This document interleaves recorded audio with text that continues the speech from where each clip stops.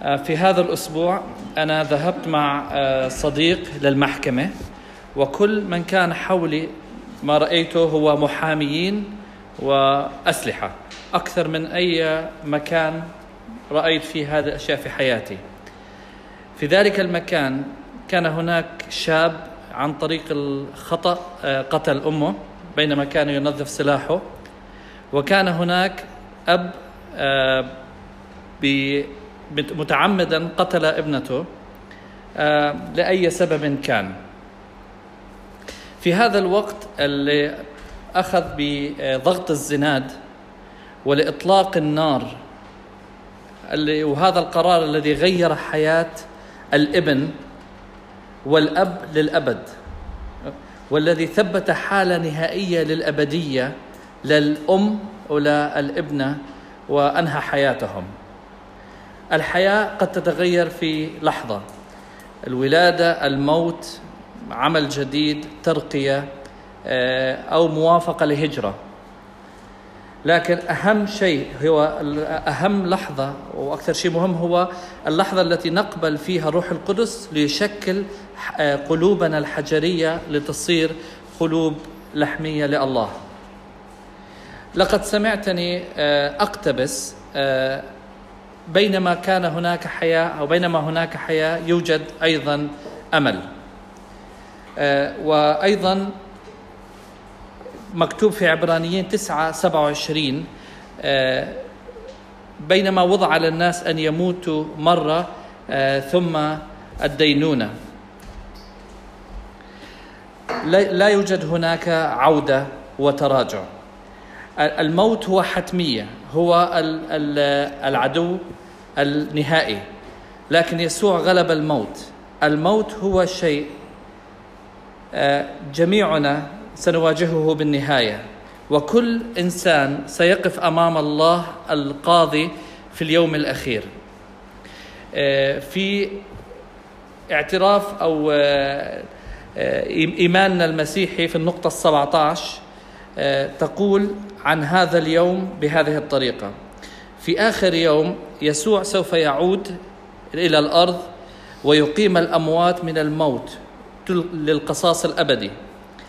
سيكون هناك انفصال، الأشرار سيدانوا ويحكم عليهم بموت وقصاص أبدي، والصالحين أو الأبرار لفرح أبدي. دينونة يسوع ستثبت في اليوم الأخير على كل البشر بالجنة أو بالجحيم، على الأبرار والأشرار. جميع الذين يؤمنون بيسوع المسيح وسينالون الحياة الأبدية، وسيزيد فرحهم إلى اليوم وإلى الأبد.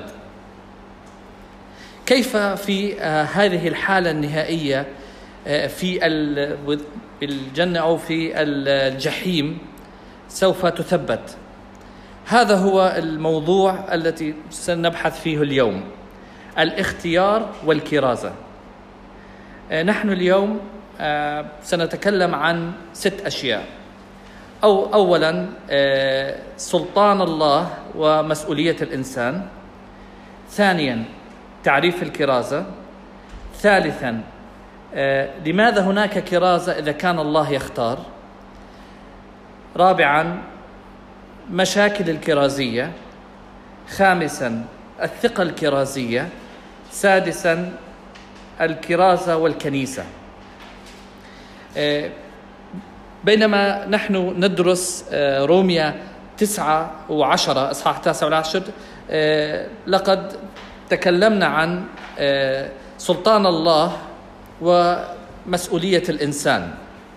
في العدد 10 بولس يقول في روميا 10:9: إن اعترفت بفمك بالرب يسوع وآمنت بقلبك أن الله أقامه من الأموات خلصت. الكتاب يؤكد أننا كائنات أخلاقية ولنا مسؤولية تجاه الله. نحن يجب أن نؤمن ويجب أن نسلك. بولس أيضا يقتبس في إصحاح 9 عدد 15 و16 بروميا لأنه يقول لموسى أني أرحم من أرحم وأتراءف على من أتراءف، فإذ ليس لمن يشاء ولا لمن يسعى بل الله الذي يرحم. الله قرر خلاصنا، هو يدين الخليقة، وهو يجعل البشرية لا المعايير التي وضعها، يدينهم بحسب هاي المعايير، والمعايير هي 100% بر كامل، وفي ذلك هو القاضي الكامل، كلي المعرفة، كلي الحكمة، كلي القداسة والصلاح والمحبة. في أفسس الإصحاح الأول عدد 5 مكتوب: بالمحبة سبق فعيننا للتبني بيسوع المسيح لنفسه حسب مسرة مشيئته. الله في المحبة والحكمة اختار أن يتبنى أشخاص. في هذه العملية الغامضة بالخلاص والولادة الثانية، الله بسلطانه اختار، وهناك أيضا سلطة أو مسؤولية للإنسان ليتجاوب مع الكرازة أيضا. بولس يقول في أفسس 2:8: لأنكم بالنعمة مخلصون بالإيمان وذلك ليس منكم، هو عطية الله. هذا شيء غامض، كيف يعمل الإيمان؟ بالرغم من أنه غامض مثل تكوين الجنين في رحم الأم، نحن نعلم هذا من الكتاب المقدس، لكن رأينا أيضا في هذه الإصحاحات أننا كأناس لدينا مسؤولية لنؤمن برسالة الكرازة، وأيضا كمؤمنين لنا مسؤولية أن نشاركها. لذلك ما نتكلم عنه اليوم أن كيف الاختيار يتلائم بشكل متوازي مع مسؤولية الكرازة. لذلك إذا كنت تتتبع الكتيب، أولا تعريف الكرازة. في نقطتنا رقم 2 نتكلم عن تعريف الكرازة. الأخ ماك ستيلز، وهو قس سابق في كنيسة EBC، قال: الكرازة هو تعليم أن الكرازة هو تعليم أن البشارة هي إقناع. هذا بسيط، لكن دعونا نقسم هذا الموضوع ل3 نقاط. أولا الموضوع، ثانيا المعنى، ثالثا هدف الكرازة. أولا الموضوع هو الكرازة أو رسالة يسوع المسيح. كرازة هي ليست عنا، هو عنه. هي الرسالة عن يسوع، حياته، موته، قيامته وصعوده. هذه الرسالة عن يسوع يجب أن تسمع حتى الناس تخلص.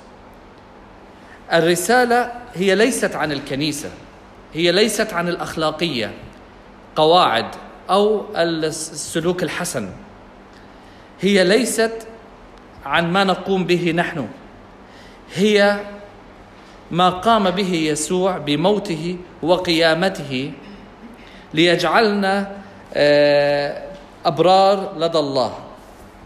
هذه الرسالة قد نفهمها في 4 نقاط: الله، الإنسان، المسيح، والاستجابة. إذا كانت البشارة أو رسالة البشارة لم تكن واضحة لك، يجب أن تستمع لهذه ال4 نقاط. الله هو الخالق القدوس العادل والمحب، هو خلقنا بصورته لنعكس مجده. الإنسان هو اختار أن يعصي وصايا الله، يكسر العلاقة معه، ونتيجة لذلك البشرية الآن هي خاضعة للخطيئة والموت. المسيح جاء من الله، عاش حياة كاملة، مات على الصليب كبديل ليدفع أجرة الخطية لكل الذين يدعون باسمه. 2 كورنثوس إصحاح 5 عدد 21 يقول: لأنه جعل الذي لم يعرف خطية لأجلنا لنصير نحن بر الله فيه. هو قام من الموت، غلب الخطيئة، الشيطان والموت. الاستجابة، النقطة الرابعة، هو يدعونا لنتوب ونؤمن حتى نخلص. إذا لم تعرف يسوع كمخلص ورب، فكر في هذا الشيء. هو يستطيع أن يجعلك بارا لدى الله.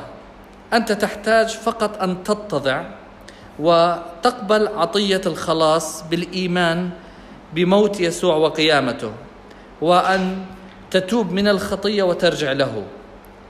يجب أن تعرف هذه الرسالة حتى تستطيع أن تفهم وتفسر ما فعله يسوع المسيح لأجلك. هناك كثير من المصادر متوفرة لتساعدك لمعرفة رسالة الكرازة وكيف يمكن أن ننقلها. هنا 3 مصادر أنا أنصحك فيها. أولا، كتاب ماكس التبشيري، لدينا منه متوفر من يريده. ثانيا، المسيحية مفسرة، هي 6 جلسات من خلال إنجيل مرقس تساعدك على تفسير رسالة الكرازة. طريقين للحياة، تعطيك طريقة مبسطة لترى بشكل بصري رسالة بوضوح وبإيجاز. سوف أرسل على هذه المصادر على الEBC واتساب، مجموعة الواتساب.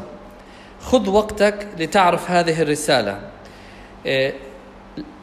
لاقي طرق لتوصيلها. هذا سوف يساعدك أن تبشر وتساعدك في كل الحوارات التي تدور حول الكرازة.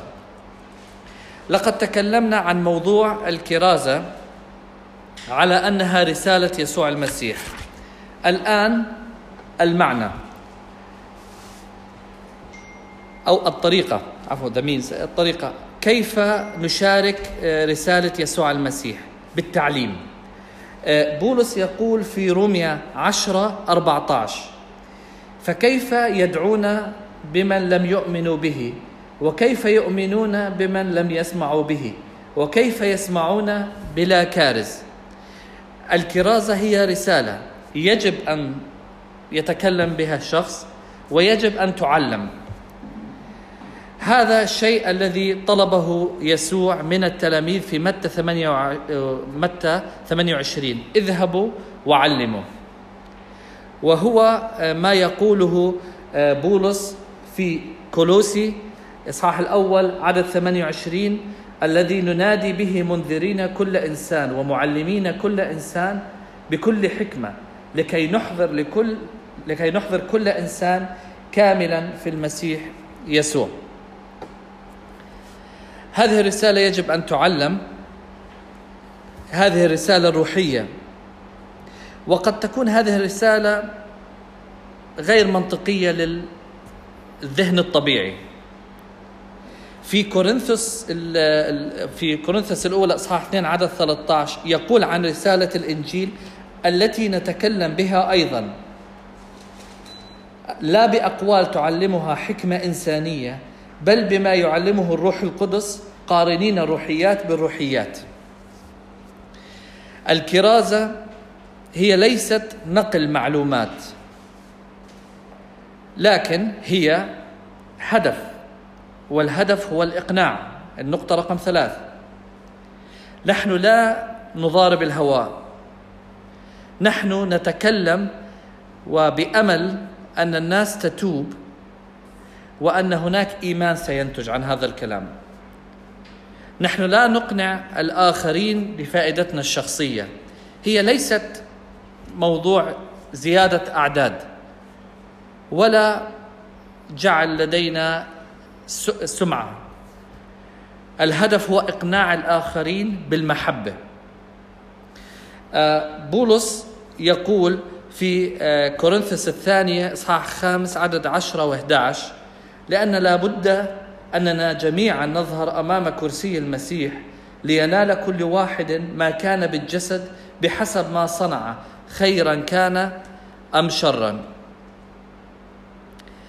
فنحن في المحبة نريد أن نقنع الآخرين برسالة الخلاص حتى يخافوا الرب، لأن هناك دينونة قادمة. نحن نعلم كيف كان وضعنا قبل أن نعرف ونتعرف بكلمة الإنجيل. كنا نعرف أن نحن ضالين مستعبدين للخطيئة وتحت دينونة بسبب التمرد وعدم الطاعة، ونحن نعلم أن الجميع ومن هم بدون المسيح سوف يواجهون هلاكا أبديا. لكن أيضا نحن نعلم أن النعمة قد أتت بيسوع المسيح. نحن نعرف أن يد الله ممدودة للجميع بحسب الكتاب أني أرحم من أرحم.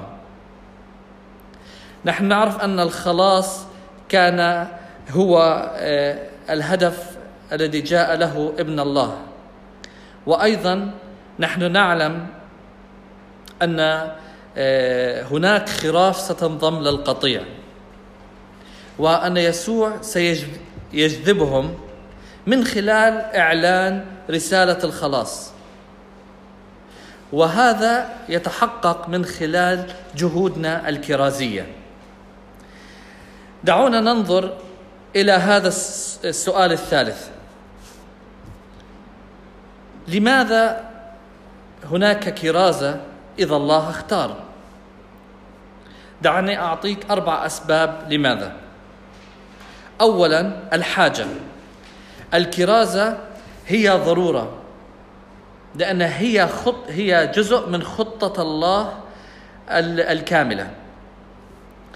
نحن لنا الامتياز أن نلعب دورا في خطة الله التي كانت من قبل تأسيس العالم.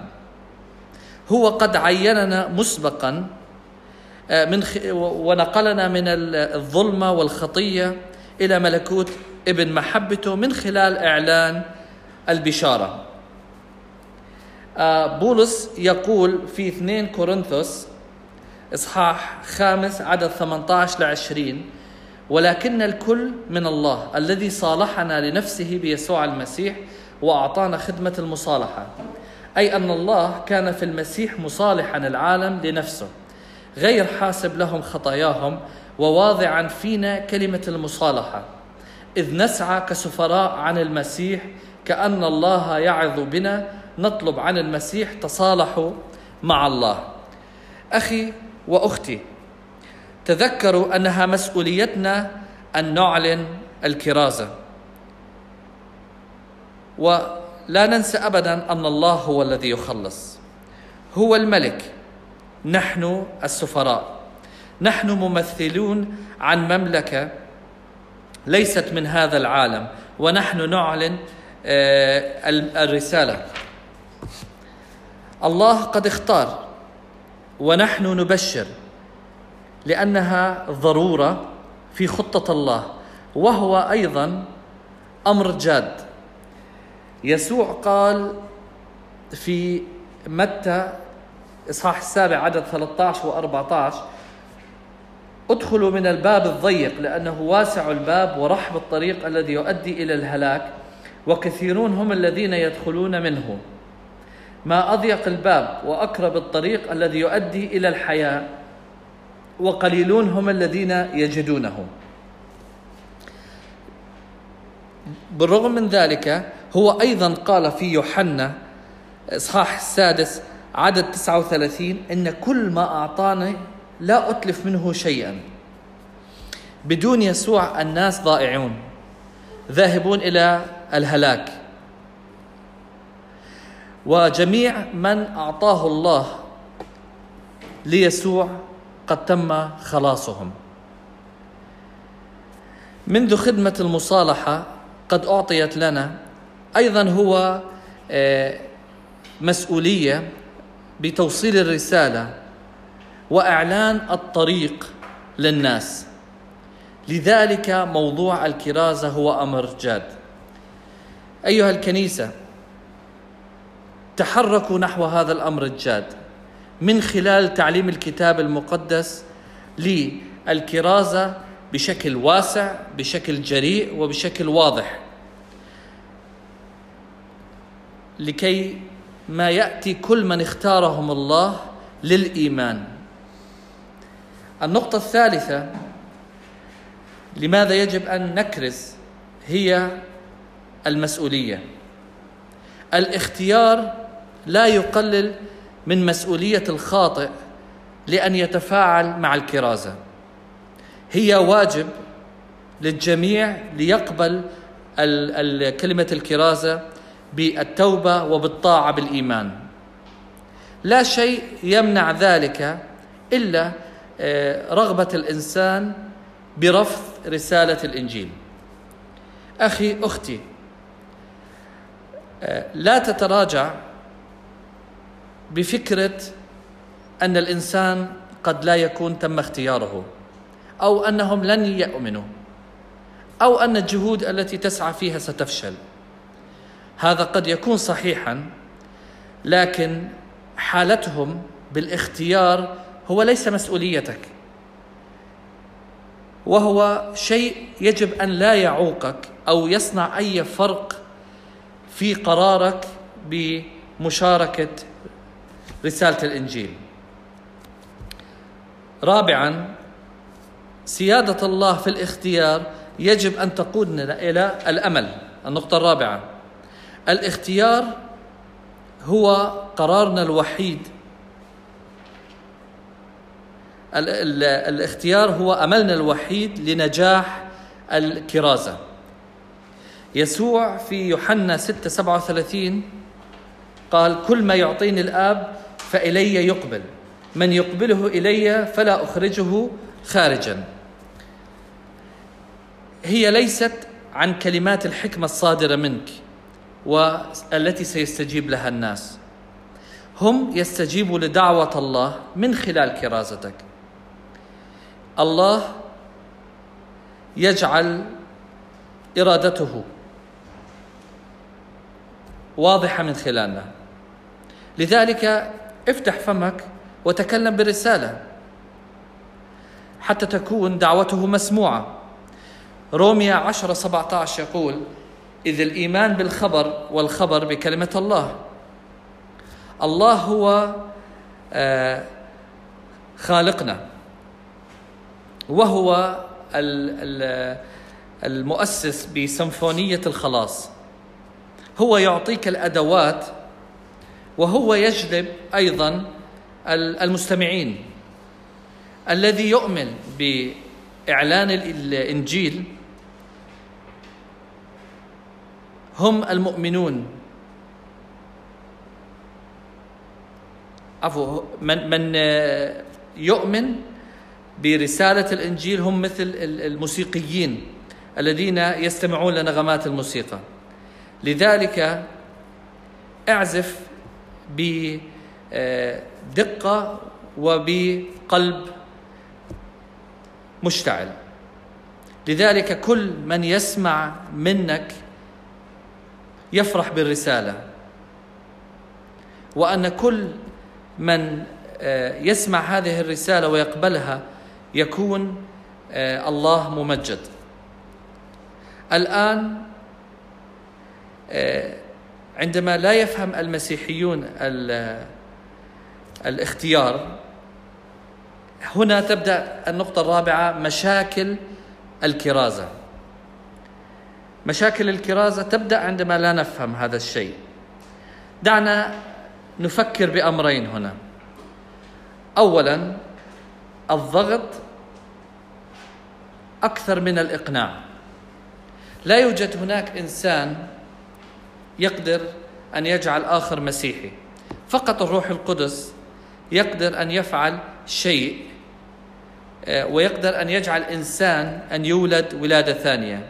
لذلك الضغط والتلاعب في الكرازة هم بدون أي هدف حتى ينتج هناك ثمر حقيقي للخلاص. الفرق بين الإقناع والضغط هو كيف الإنسان، كيف طريقتك بوضع القرار أمام أي إنسان. الإقناع يعطي حقائق وأسباب لقبول يسوع المسيح، ويسمح للحرية، حرية الشخص ليقوم أو ليأخذ قراره. الضغط يولد خوف، يعطي وعود، يعمل شعور بالذنب وعار ليجعل الإنسان يقبل يسوع المسيح. كان لي طالب من قبل يقول أو قال: أنا لا أريد أن أصير مسيحيا، لكني صليت معكم حتى تتوقفوا عن الكلام معي. هذا هو التحول الذي لا نريده ولا نرغبه. يوحنا 6:44 يقول: لا يقدر أحد أن يقبل إلي إن لم يجتذبه الآب الذي أرسلني، وأنا أقيمه في اليوم الأخير. هناك مشكلة أخرى في التبشير، هو الانتماء قبل الإيمان. أنا كنت مندهشا لأسمع في واحدة من الكنائس أن تأتي مرتين بالأسبوع تجعل منك عضو في الكنيسة. أنا تعجبت كيف يصير هذا الشيء، وكيف تمنح العضوية بهذه الطريقة، حتى ولو كانت الدافع يبدو أنه جيد، لكن هذا لم يقود الإنسان ليختبر المحبة أو ليقبل الإيمان. هذا تبسيط كبير للحق. هذا مثل استمتاع بالمنافع للجسد، جسد المسيح، بدون قبول الإيمان. المجتمع المسيحي هو مجتمع جامع، لكن حتى يكون هذا المجتمع فعلا مسيحي جميع الأعضاء يجب أن يكونوا مؤمنين. عندما لا يكون هناك مؤمنين في هذا الجمع، هنا يفقد المجتمع هويته، سيكون مجتمع مختلط وسيكون أيضا مجتمع مشوش. نريد أن يكون غير المؤمنين في هذا المكان شاعرين بالترحيب، لكن هناك طرق أفضل لنجعلهم مرحب فيهم بدلا من أن نعطيهم قبول زائف في الكنيسة. عندما نثق أن الله اختار الناس وأن يسوع لن يضيع أي أحد ممن أعطاهم الله له، عندها بثقة نستطيع أن نكرز. دعونا ننظر إلى النقطة الثالثة، ثقة الكرازة. الثقة في الكرازة تأتي من عملنا مع يسوع. يسوع قبل أن يصعد إلى السماء قال في متى 28:18-19: دفع إلي كل سلطان في السماء وعلى الأرض، اذهبوا وتلمذوا جميع الأمم. الذي له كل السلطان هو يرسلك بهذا السلطة. هو لم يقول اجعلوا مسيحيين، لكنه قال إنه اصنعوا مؤمنين. لماذا؟ لأن هذا ليس، هو لم يقول اجعلوا الناس مسيحيين أو اصنعوا مؤمنين، لأن هذا ليس عملنا. تعليم الاختيار يضع مسؤولية التحول أو القبول ومسؤولية الكرازة في مكانها الصحيح. نحن مسؤولين لنذهب ونخبر رسالة المسيح، لكن الروح القدس هو المسؤول أن يغير القلب وأن يدين الخطيئة وأن يولد ثانية. نحن مسؤوليتنا أن نذهب ونكرز ونعمد ونعلم الناس أن تطيع الوصايا. هذا لا يعني أن الكرازة سهلة. بولس في صلواته أيضا قال في كولوسي 4:3-6: مصلين في ذلك لأجلنا ليفتح الرب لنا بابا للكلام لنتكلم بسر المسيح الذي من أجله أنا موثق أيضا كي أظهره كما يجب أن أتكلم. أسلكوا بحكمة من جهة الذين من خارج مفتدين الوقت، ليكن كلامكم كل حين بنعمة مصلحا بالملح لتعلموا كيف يجب أن تجاوبوا كل واحد. بولس هنا يعطي 3 أشياء لنبقيها في أذهاننا. أولا الصلاة. الكرازة الواثقة تسبح في الصلاة. الصلاة لله ليفتح أبواب للرسالة. الأمر الثاني أن تعلن بوضوح. الكرازة الواضحة تطلب أو تجد أن تزيل العوائق للإيمان، بينما نوضح رسالة يسوع المسيح ببساطة وفي دقة كما يجب. ثالثا الحكمة في الطرق. الكرازة الواثقة تهتم أو تعتبر كيف يجب أن نسلك وأن نتكلم مع غير المؤمنين. يجب في كل لحظة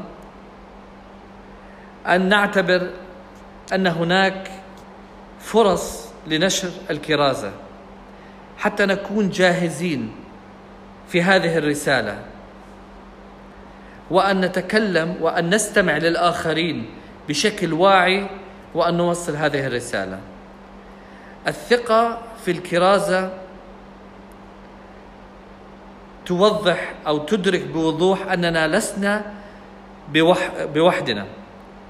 يسوع وعد في متى 28:20: ها أنا معكم كل الأيام وإلى انقضاء الدهر.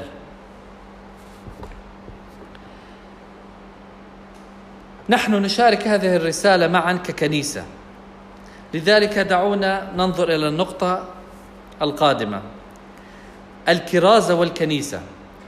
في كتاب الكرازة ماك يتكلم عن تطوير ثقافة الكرازة،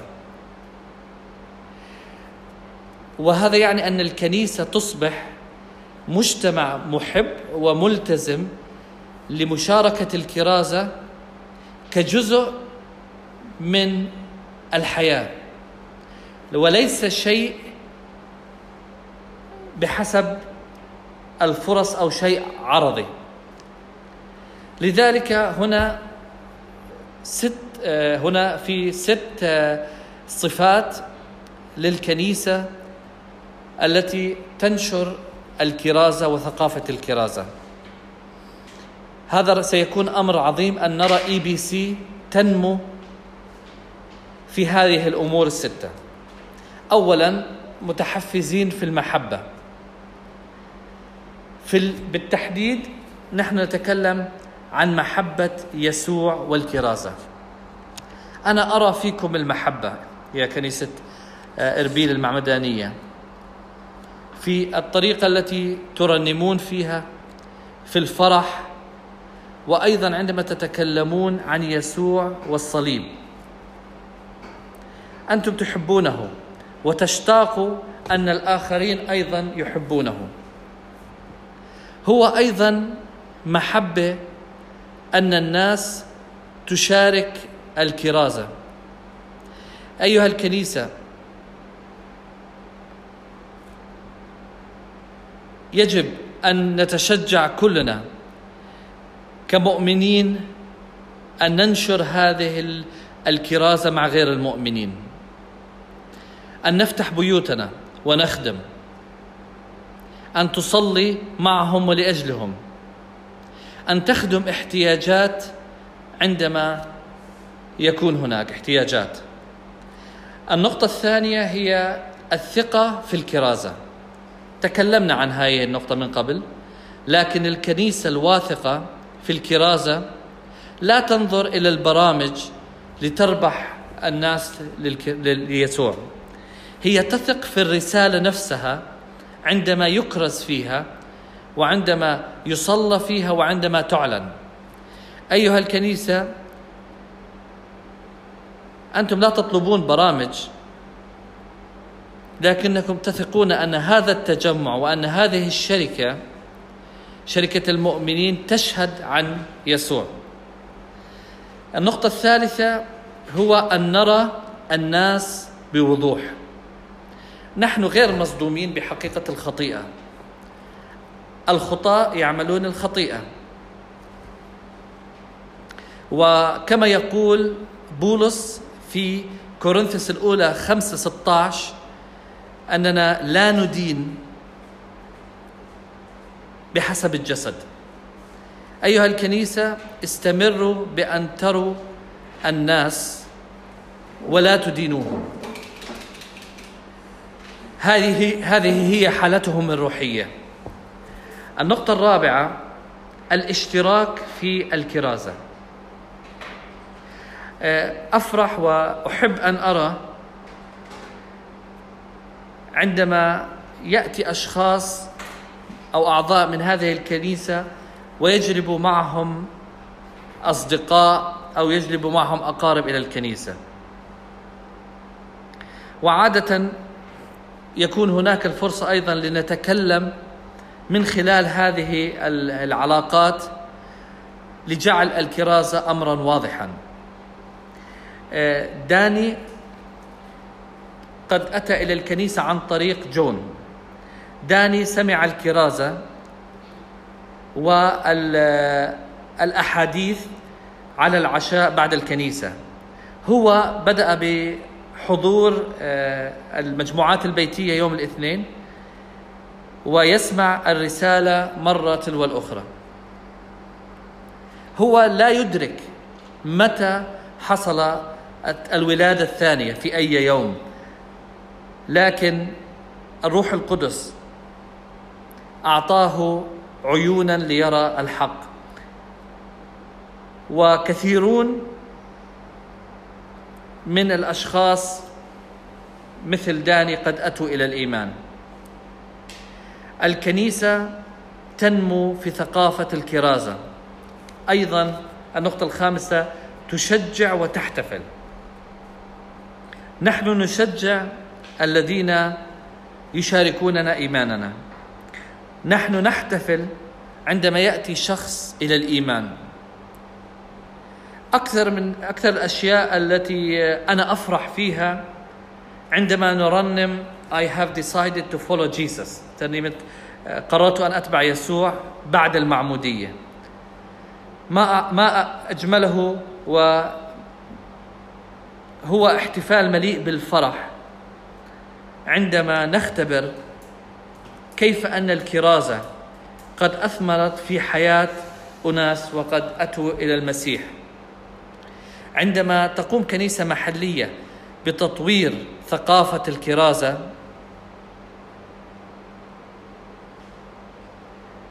هي تقوم بتقدير الفائدة بكثير من الأساليب الكرازة بالإنجيل، وهي أيضا أمر واضح في الكنيسة المحلية. النقطة رقم 6، هي أفضل طريقة للكرازة. لماذا؟ لأنه ما يبنيه يسوع المسيح. في متى 16-18 يقول: سأبني كنيستي وأبواب الجحيم لن تقوى عليها. الكنيسة الحقيقية تحيا الكرازة، هي ليست فقط توصل الكرازة، لكنها أيضا هي أمر مرئي لمجد الله.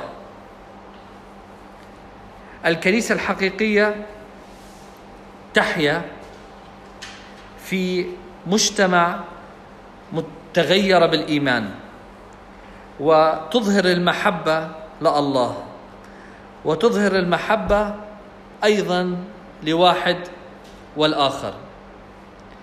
أي يا كنيسة، دعونا نطلب هذا النوع من الكنيسة. هذا الموضوع عن الاختيار والكرازة هو غامض، لكن رجاء لنفهم هذا، أن الكتاب لم يقل أبدا أن الخاطئ سوف لن يحصل على خلاصه لأنه لم يتم اختياره، لكن لأنه أهمل الخلاص، والآخرون ينالون الخلاص عندما يتوبوا ويؤمنوا. إذا فهمت الاختيار وكيف الله وظفك في خطته أو خطته السيادية، كيف سيغير هذا طريقة الكرازة؟ كيف سيغير هذا الشيء في صلاتك للخطاة وللتائهين؟ أيها المؤمنون، دعونا نصلي الآن للذين يطلبون أن يشاركوا رسالة الإنجيل. دعونا نصلي أن الله يفتح أبواب للرسالة، وأن نشارك رسالة المسيح بشكل واضح وجريء. وإذا كنت لست مؤمن بعد، اسأل الله أن يعرفك على نفسه الآن. آمين.